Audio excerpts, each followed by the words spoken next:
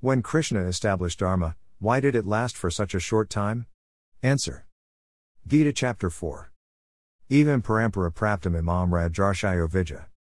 Sakalaniya mahata yogo nashta parantapa. 2. This, handed down thus in regular succession, the royal sages knew.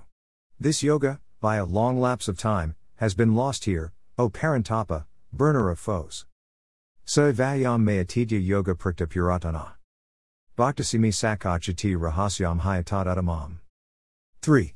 That same ancient yoga has been today taught to thee by me, for, thou art my devotee and friend, it is the supreme secret. Yada yada hi dharmasaya glanar bhavati bharata. Abhyadhanama dharmasaya tatatmanam srayam yam. 7. Whenever there is a decline of righteousness, O Arjuna, and rise of unrighteousness, then I manifest myself. Paratranaya sadhunam vinasaya cha dushkritam. Dharma samsta panarthaya sambhavami yuj. 8. For the protection of the good, for the destruction of the wicked, and for the establishment of righteousness, I am born in every age. This knowledge of connection with God was lost with time. The battle between Dharma and Adharma is a constant ongoing battle in the material world and also within the heart of every human being. And this battle is always going up and down, and when things go substantially down, Lord takes charge in his own hands and he descends to earth. God gives knowledge to pious kings. He established Dharma by making Yudhishthira the king. Then Parikshit, then Yanmayaya etc. Lord Krishna established Dharma for that generation. Similarly God establishes Dharma for that generation, and makes arrangements for the next generation.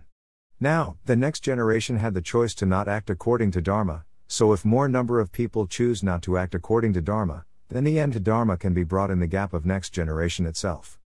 God doesn't interfere with free will of individuals personally. It is up to human beings whether or not we want to act according to Dharma. At least a few hundred years isn't small, all the people born then reached back to Godhead, which is a huge number by any standards. World is like a hospital. Doctor comes in, sets up system to make things work smoothly. He might have to fire incompetent people, and even take people to court for exploiting. During that reign, most of the patients will be cured correctly, and due to his system, many other patients of the future may also be benefited. After his tenure, if a doctor comes isn't dedicated, all the good work can be lost. That doesn't mean the previous doctor's efforts was futile. Similarly with God. When intelligent acharyas take up the responsibility and the sincere people approach the acharyas, the dharma and tradition spreads more. And that's when Lord's mission works in a more visible way. The purpose of God's advent is to put the course of human life back on track. God doesn't force anyone. He just sets up a system, which is to be run by humans. If it not properly followed, it is the humans that are at fault, and it is the humans that face the consequences. If there wasn't a war, then the world could have been much worse. He violated modesty of a queen, what would he do to common women? He cheated his own cousins who resourceful and powerful, what would he do to common people? Krishna checked him and established Yudhishthira as the king. There will be need of avatars every time, because of his unlimited happiness. God's message is eternal, we have to regenerate and re-execute it for every generation. People will be transformed negatively by the force of time, but we have to take care it doesn't happen so by spreading the message of God at least in our circle.